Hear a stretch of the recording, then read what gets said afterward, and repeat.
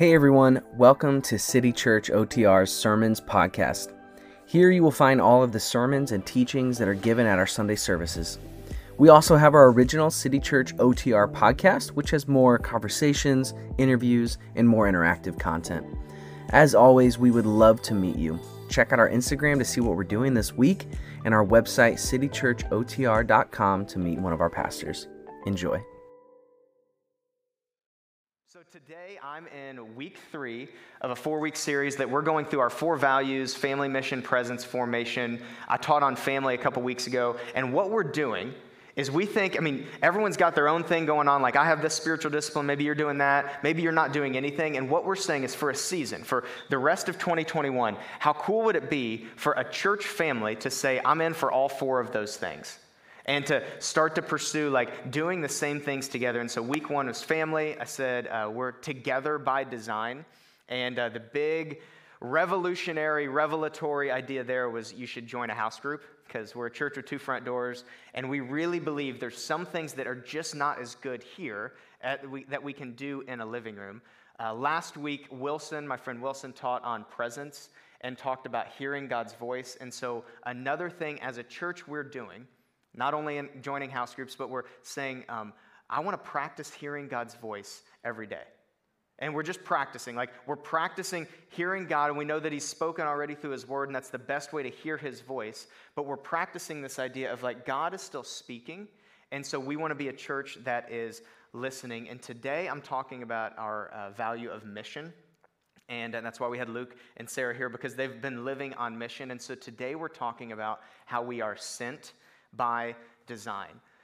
How we're sent by design. And there's 2 competing truths that I want to kind of start off with and set the stage, maybe even set the problem, because there's 2 things that are true that seem to be at odds with each other as it goes to with living on mission, or even this word like evangelism. The number 1 truth is that Jesus said that we're supposed to do it. Jesus said that we're not just living for this insulated life, but we're supposed to be living on mission. And He said it so often that apparently all 4 gospel writers said we need to include some kind of we've got to include one of the times that He said this. So Matthew, it's probably the most famous, it's the Great Commission. Matthew was walking with Jesus, and the very last thing that Matthew records Jesus saying before He ascends is Matthew 28, 19 and 20. It says, "Go therefore and make disciples of all nations, baptizing them in the name of the Father and of the Son and of the Holy Spirit, and teaching them to obey everything I've commanded, and therefore I'm with you to the end of the age." In Mark 16, 15, a little more brief, but Mark, as he was studying the life of Jesus, he's like, oh man, I've got to include this call. He says, "Go into all the world and proclaim the good news to the whole creation." Luke, we know Luke. We were doing a series through Acts, picking that up in a couple weeks. Luke was studying diligently the life of Jesus, and he got this out of his studies of interviewing people that were doing life with Jesus. Jesus said that the Messiah will suffer and is going to rise again from the dead on the 3rd day, and that repentance and forgiveness of sins is to be proclaimed in His name to all the nations, beginning from Jerusalem. John kept it short. John was with Jesus, and he recalls this time that Jesus said this to him and His disciples, and He's saying it to us as well. John 20, 21, "Peace be with you, as the Father has sent me, so I send you." It's incredibly clear from Jesus' life that He didn't intend for us to just be here, but there's some kind of element of going. Jesus, and they teach this in Seminary Ministry 101, that if you start to gather a crowd, you stay there. Jesus didn't go to seminary. In Luke 4, he gets it confused. He starts to see this gathering and miracles start to break out, and everyone's like, okay, so you're just going to make this your home base. You're just going to stay here. And in Luke 4, Jesus says something really specific that you would never do if you're starting a church. You would never do if you're trying to build a ministry and a brand and a name. He says, no, I actually have to leave. He said, I've got to go elsewhere. And He says, I must. There's such conviction in His voice. He says, I must proclaim the good news of the kingdom of God to the other towns also, because that is why I was sent. Jesus was so convicted that even as momentum in His ministry started to build, He said, no, that's not why I've been sent. I've been sent to go to the other towns as well. I used to be a pastor in Las Vegas, and pastor of a newer church there, and we had this big brother church called Hope. and they're a big church, really wonderful place. And I'd go to like little conferences that they would host every now and then. And I remember Vance, the pastor, he would always read this verse, and he would talk about his call to church planting, of like this deep conviction. You know, he's just a good old boy from Arkansas, and he's reading Luke 4, and it jumps out on the page, and you're hearing this story, and I heard it like 4 or 5 times. And you're laughing because he's a good old boy, and then you're crying because he's called to Las Vegas, and by the end of it, you're just so emotionally moved, you're like, do I need to join Hope Church? No, I can't do that. That's another one. And I remember thinking, because the whole time I was in Vegas, there was this burden of like this group of people, maybe we're going to plant this church. And I remember thinking, Lord, if we do this, I want to call like that. I want to call where like the words of Scripture jump off the page. And all I got was a cheesy action movie with an actor that you guys tell me is overrated. So that's the difference between Vance and I. But you know what? I love my story. And if you're new here, like, you're so confused. But if you stick around, you'll hear me talk about Fast and Furious. This is how I got a call to church planting. And I love this story because it's very clear. I love my story because it's very clear that you're not just supposed to stay, but you're supposed to go. And it seems really clear throughout the story of Jesus that we're called to go. And here's the problem. And there's a competing truth. So it's very true that Jesus said to go. The other truth is that evangelism or being sent or living on mission almost makes people, including Christians, shudder. And maybe it's triggering because of a political connotation that you have with that word. Or maybe you've remembered the stories of what you've heard about being sent and colonialism and the way that the Western Christians took the gospel to India and New Zealand and Africa, but also kind of forced their culture on them as well. Or maybe you've seen like somebody being sent or evangelism and they're carrying a street sign that really isn't that nice. And most of us are not there. So most of us kind of go to the other direction and like, that doesn't seem to be working. And it's not even like, oh, that's wrong. Like my thoughts on that are wrong. That's true. There have been some really ineffective ways of living out this mission that Jesus has called us to go. And so there's 2 competing truths that seem to be at work. I remember I talked with a street preacher once a couple years ago, and I guess I was just feeling really sassy. But, you know, it's turn or burn or whatever, and his eyes got really big because I was walking up, and he thought I was going to turn, but I wasn't there for that. And I was like, hey, I just want you to know, you make my job really difficult. I was like, I know, I don't know what was in me that day, but I was like, what you do makes what I do really hard. And I was like, this is what I do, and I'm a follower of Jesus. You know, the same guy, I think. I don't know if we're following the same guy. But I was like, what you're doing seems to really be hurting, or seems to be putting barriers between people, because his sign was just awful.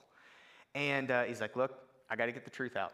He's like, I'm called to get the truth out. And I was like, okay, well, I can't argue with that. I was like, I can't argue with fruit. I'm sure you've seen a lot of people like come to know Jesus through this, right? And again, I'm more sanctified now. That was back in my 20s. And he's like, well, no. I've actually not seen anybody. But this is what I'm supposed to do. I thought there was like a window. He's like, but this is what I've got to do.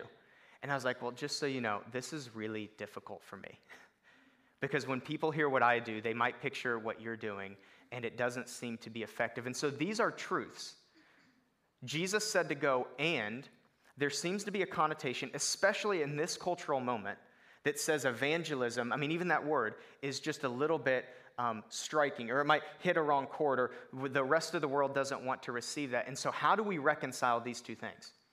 Barna, they do like Christian polling. They did a study recently of church-going Christian millennials. That's a lot of this church. Church-going, like real Christians, real church-going millennials. And they said this, 96% agreed that part of my faith means being a witness about Jesus. It's good. I agree with that. 94% said the best thing I can ever do is give my life to Jesus and follow him, which is great. I think that that's so true. 94% also said the most loving thing I can do is introduce somebody else to Jesus. 94%. That's pretty high. 47% said it is wrong for me to share my beliefs with somebody that believes something different. 94% said the best, most loving thing I can do is introduce someone to Jesus because he's made my life better. He's made my life more full. He's given me the fullness, the joy of life. And then half of them said, but it's wrong for me to share that with somebody else. And it's not just millennial church-going Christians. Jesus had a problem with wrong evangelism. Matthew 23:15, he gets mad at the Pharisees because he's like, you guys travel all over the world and you make converts twice the child of hell that you are. That's where I get my sassiness from. He's like, you go all over the place and you're replicating who you are. I want you to replicate who I am. And so the big idea this morning, relevance is coming, is how do we reconcile these two truths? We can't ignore that Jesus has called us to be somewhat on the move and missional, yet we also can't ignore that some things aren't effective, some things aren't working, some things seem to trigger people in the wrong way, some things just are not the heart of Jesus. How do we reconcile those two things? How can those two realities exist? It seems like something's missing. Not only something's missing, most of Jesus' teachings, and stick with me here, most of Jesus' like famous teachings, like forgive your enemy, love your enemy, live generously, let's be honest, on their own, they don't make a ton of sense. Pause for dramatic effect. And I know what you're thinking. Is he about to refute Jesus? Is he about to say something heretical? What am I eating for lunch? I know somebody was asking that. Part of why this doesn't make sense is because we often skip over the thing that Jesus talked about the most. The way we reconcile these two realities is that the kingdom of God is actually the overarching banner that Jesus talked about.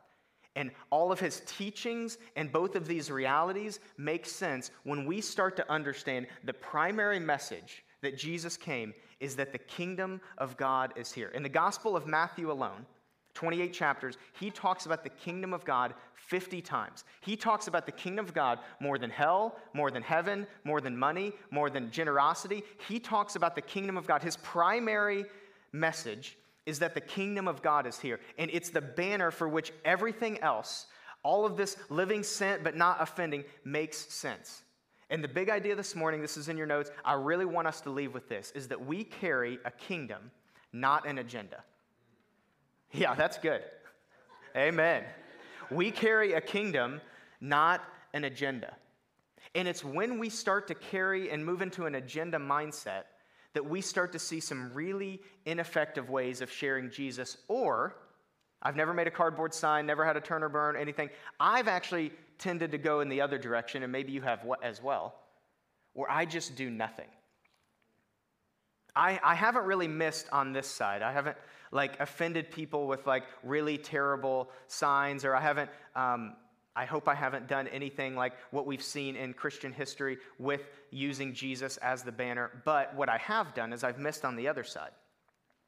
And the reality is we carry a kingdom, not an agenda. And I've moved into an agenda mindset of I need to make Jesus palatable, and sometimes that just means I need to say nothing. And I forget that I carry the kingdom of God. A little history lesson. So Jesus lived under the Roman Empire. The Roman Empire, even before Jesus was around, when it first came into power over Jerusalem, there was this guy in charge named Julius Caesar. Not just a Shakespeare play, right?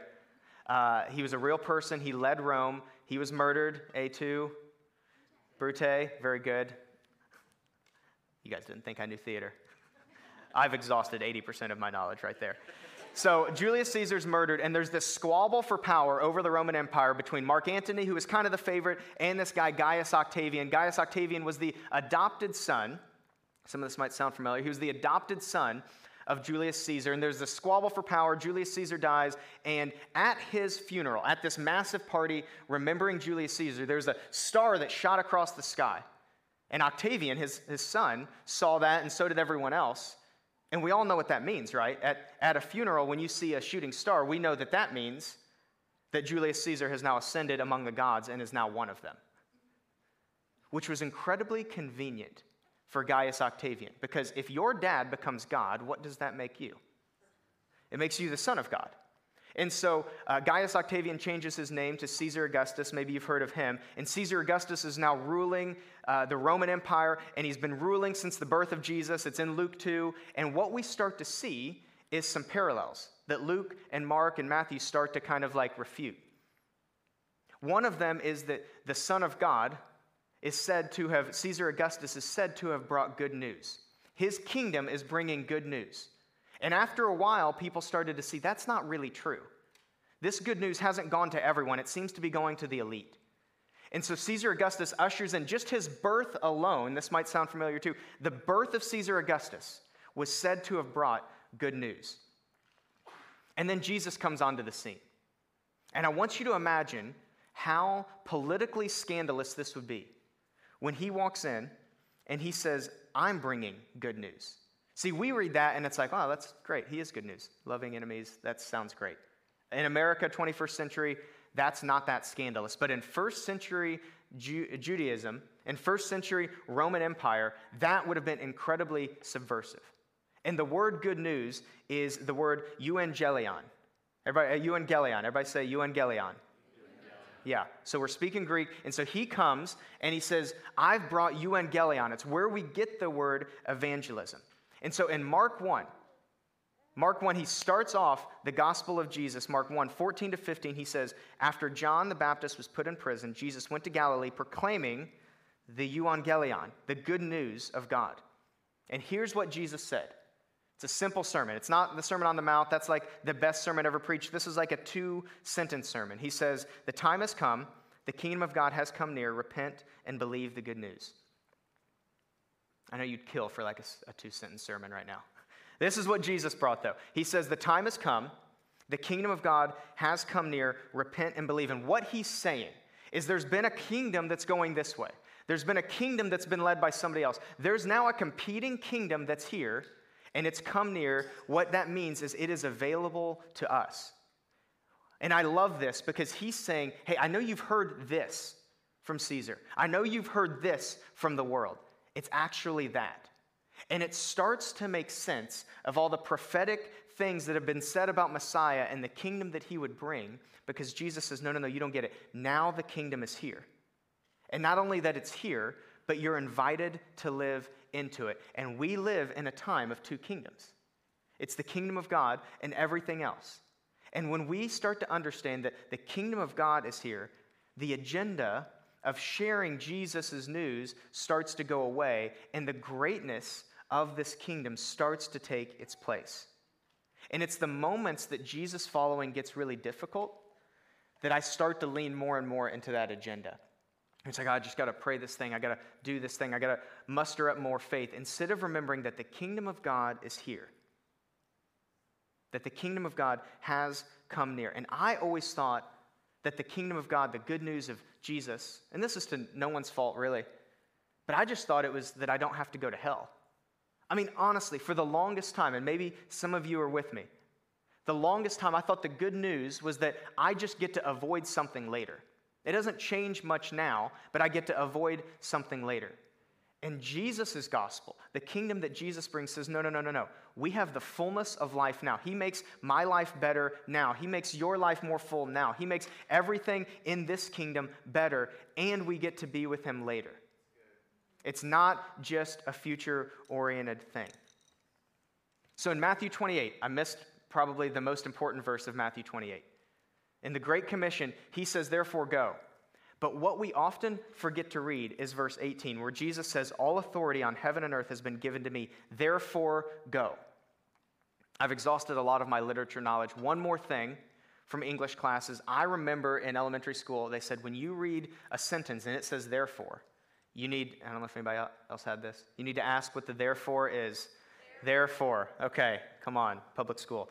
And so I remember that every time I read the Bible. It's in Hebrews at one point. It's Romans 12 again, where it's like, therefore.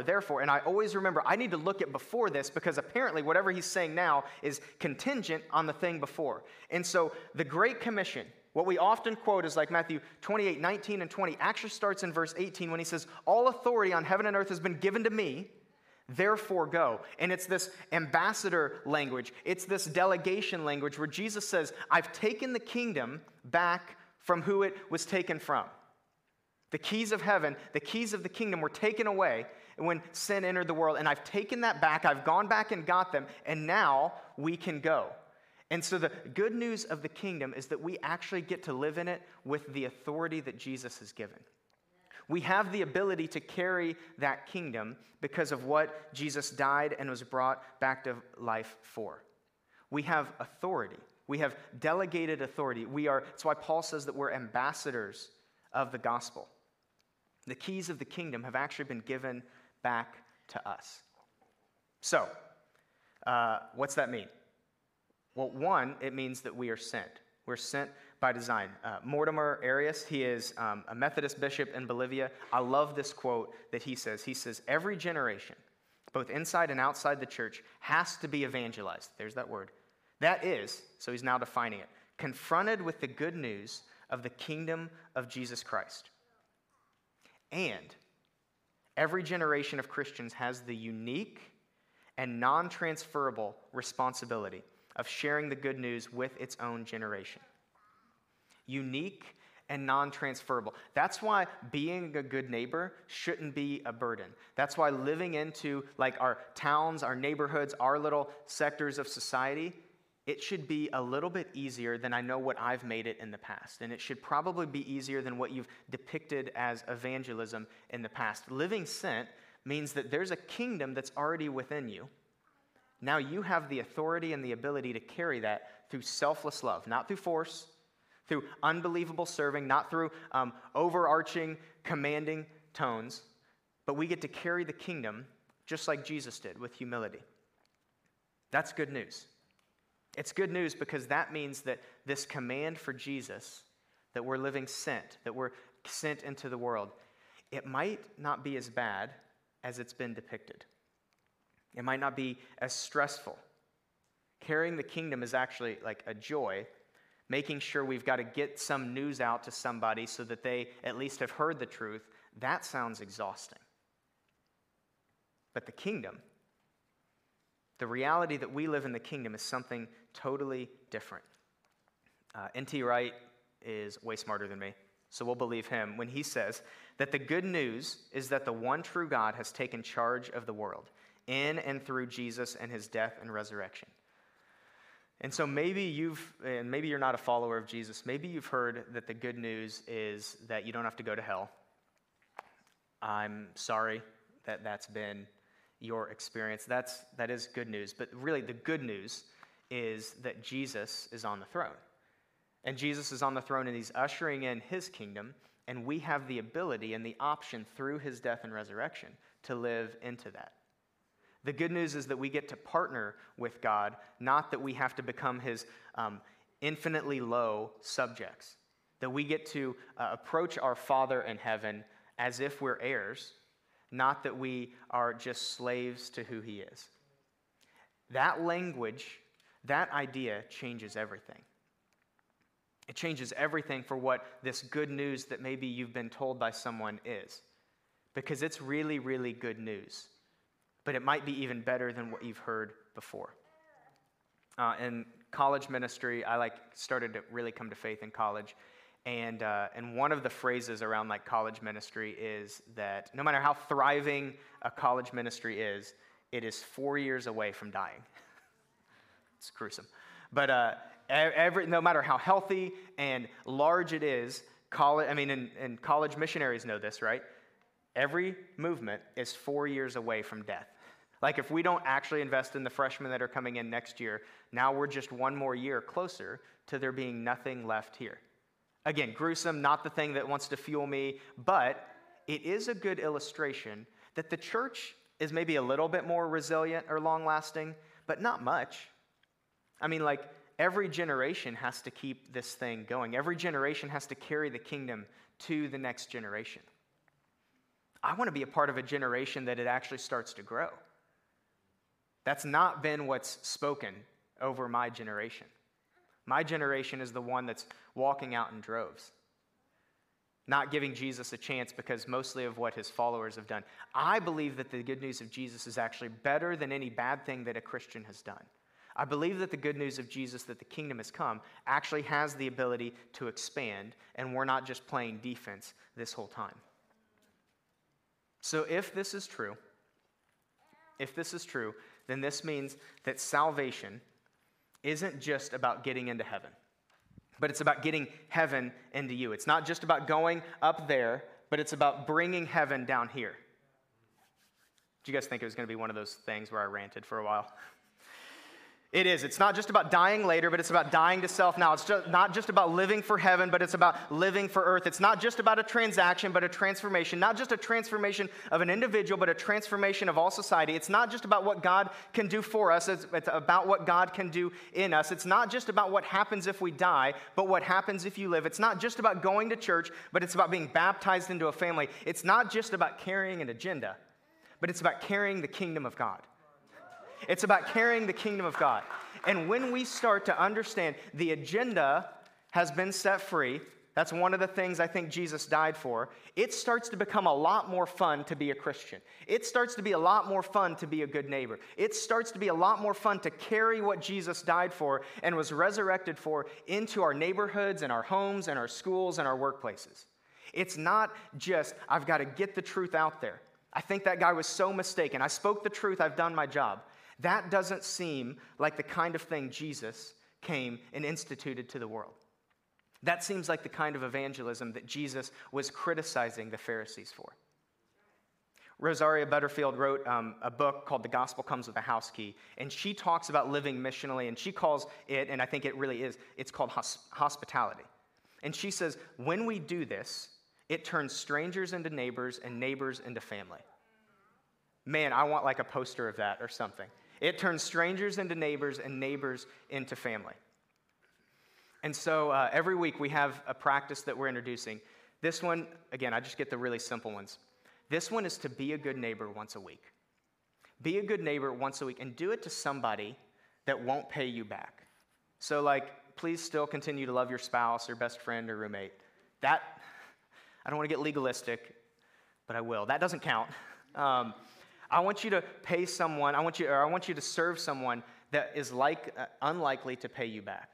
And it's just getting in this rhythm. It's building this muscle of serving a community and living on mission. And remember, to the best of your ability, because we had to put some kind of goal on this, the agenda is not I got to get that in before next Saturday night. The goal is that remember that you, if a follower of Jesus, you are a carrier of the kingdom of God. You embody the Spirit of Jesus. And you can go serve, and maybe that doesn't mean you also hand them a gospel tract. You can go serve and believe that the kingdom is advancing. And at some point, the news needs to be shared. But the goal is not to get it out as quick as possible. The goal is to have an agenda of nothing except love. I want to close with a story of probably one of the most significant spiritual influences that America has seen. And his name's Edward Kimball. Everybody's heard of him, I assume. That was sarcasm. I doubt anybody's ever heard of him, but Edward Kimball lived in, I think, the 1870s, and he was just a part-time youth pastor. He had a group of boys that he decided, I'm going to serve them and I'm going to love them no matter what. And they were especially rambunctious. And so one day he went and visited one of the boys on his own. And it was probably the biggest troublemaker of them all. And he went and visited him at his work, and this boy was just stocking shoes at a shoe store. And they end up talking, and Kimball ends up leading this boy into a relationship with Jesus. He leads him into a relationship with Jesus, and this boy's whole life changes. And this boy's name was D.L. Moody. Maybe you've heard of him. D.L. Moody becomes this crazy evangelist, and he travels over continents bringing the gospel, and thousands of people come to know Jesus because of the ministry of Dwight L. Moody. And it's all because one man, Edward Kimball, was faithful in serving this boy in such a mundane way. It's because he decided to carry the kingdom to his neighbor. Moody ends up preaching, and he leads a guy to Christ named Wilbur Chapman. And Wilbur Chapman ends up becoming an evangelist as well, and he leads thousands upon thousands of people to Jesus. And one time when he was doing a service, he was doing a tent revival meeting, a professional baseball player came named Billy, and Billy gets radically saved and starts following Jesus, so much so that he's I've got to leave my life of baseball behind. I've got to come do this. And Billy Sunday ends up taking over Wilbur Chapman's ministry. So Billy Sunday is holding revivals, and he's preaching all over the place, and he goes to Charlotte in the 1930s, and he invites one of his friends to come preach named Mordecai Ham. And so Mordecai Ham starts to preach, and he's doing this revival in 1934 in Charlotte, and there's a bunch of high school boys that heard about it, and they're like, we should go disrupt this thing. And so these high school boys go, and they have the intention of disrupting it. One of them just said, I'm going to go, I'm not going to disrupt it, I'm just going to watch. And this one, as he went that first night, he was intrigued by what he heard from Mordecai Ham. So he came back a second night. And he gets radically encountered with the love of Jesus, and he starts to follow him. His name was Billy Graham. So Billy Graham starts to preach the gospel all over the world. There's not one person that's preached in America more and led more people. I mean, this is thousands upon thousands upon thousands of people come to know Jesus because of the ministry of Billy Graham. This is in your notes, and I love this idea. It takes a move of God to save thousands. I mean, let's just be honest. We can't will that up. But it takes a move of you to just reach one. It was the faithfulness of Edward Kimball that led to the ministry of Billy Graham. But I'm not done. Billy Graham starts preaching all over America, including in Kentucky. And there's this rural couple named Hubert and Lola Stark. They lived in the middle of nowhere, Kentucky. But they went to the 1956 revival in Louisville. And they brought their daughter, Mary Jane. And so Mary Jane goes and she falls in love with Jesus. And she falls in love with the Jesus that her parents have been following as they've been watching and following the ministry of Billy Graham. And so Mary Jane becomes this fiery person that's totally in love with Jesus. So much so that she was burdened for her niece, Stacy, who didn't live in a Christian home. And so she starts ministering, allergies. She starts ministering to Stacy and ends up leading her to Jesus. And she has it written in her Bible, Mary Jane's Bible, April 6, 1983. Stacy gives her life to Jesus. A couple years later, Stacy Stark starts to date this guy, Tony. They get married. A couple things happen after that I don't want to talk about. And on July 6th, 1989, Chris Marlin is born. And if you're new, that's me. And Chris Marlin, or Christopher, as Stacy would prefer for you to call me, doesn't really have a chance. He doesn't really have a chance. I mean, he tries, really did my best to sin well, to go other ways, but is so raised in the presence of God that I had to end up here. Not here as a preacher, here as a Christian. There was so much momentum behind my life. There was so much prayer behind my life that I had to end up here in relationship with Jesus, despite trying other things. And so loving your neighbor, living sent, evangelism, whatever you want to call it, this is really personal for me. This is personal because I'm not here if it's not for the faithfulness to carry the kingdom of Stacy, of Mary Jane, of Lola and Hubert, of Billy Graham, of Mordecai Ham, Billy Sunday, Wilbur Chapman, D.L. Moody. And I'm so thankful that Edward Kimball didn't take stocking shelves lightly. But he saw it as an opportunity for the kingdom to invade earth. And he saw it as an opportunity for the kingdom of God to rush in. The band can come up.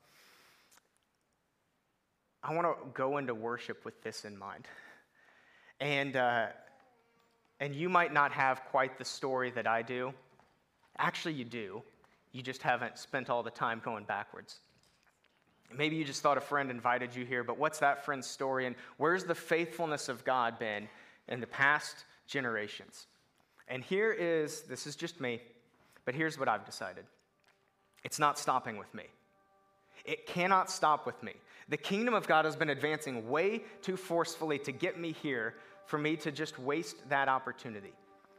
And I'm hoping I've got another 60 in me. I'm going to pick up the torch from the previous generation, and I'm going to carry the kingdom of God. Not an agenda. I'm going to carry the kingdom of God to the farthest and darkest places and into my neighborhood, into my restaurants, and into the places that don't know Jesus. And I'd love for you to join me. There is momentum behind your life as well. There is something that's led you here. And it was the faithfulness to carry the kingdom of God into a place that it wasn't there before. So, Father, we ask that you would breathe in this room, God. Father, even just reminding myself of the story, I can't get over the grand plan of you pursuing me. And I know that I'm not special in that way. There's a plan and there's momentum behind every single person in this room. Father, help us to catch that. God, help us to be moved and stirred to action. Father, help us to learn what it looks like to carry your kingdom and be a good neighbor.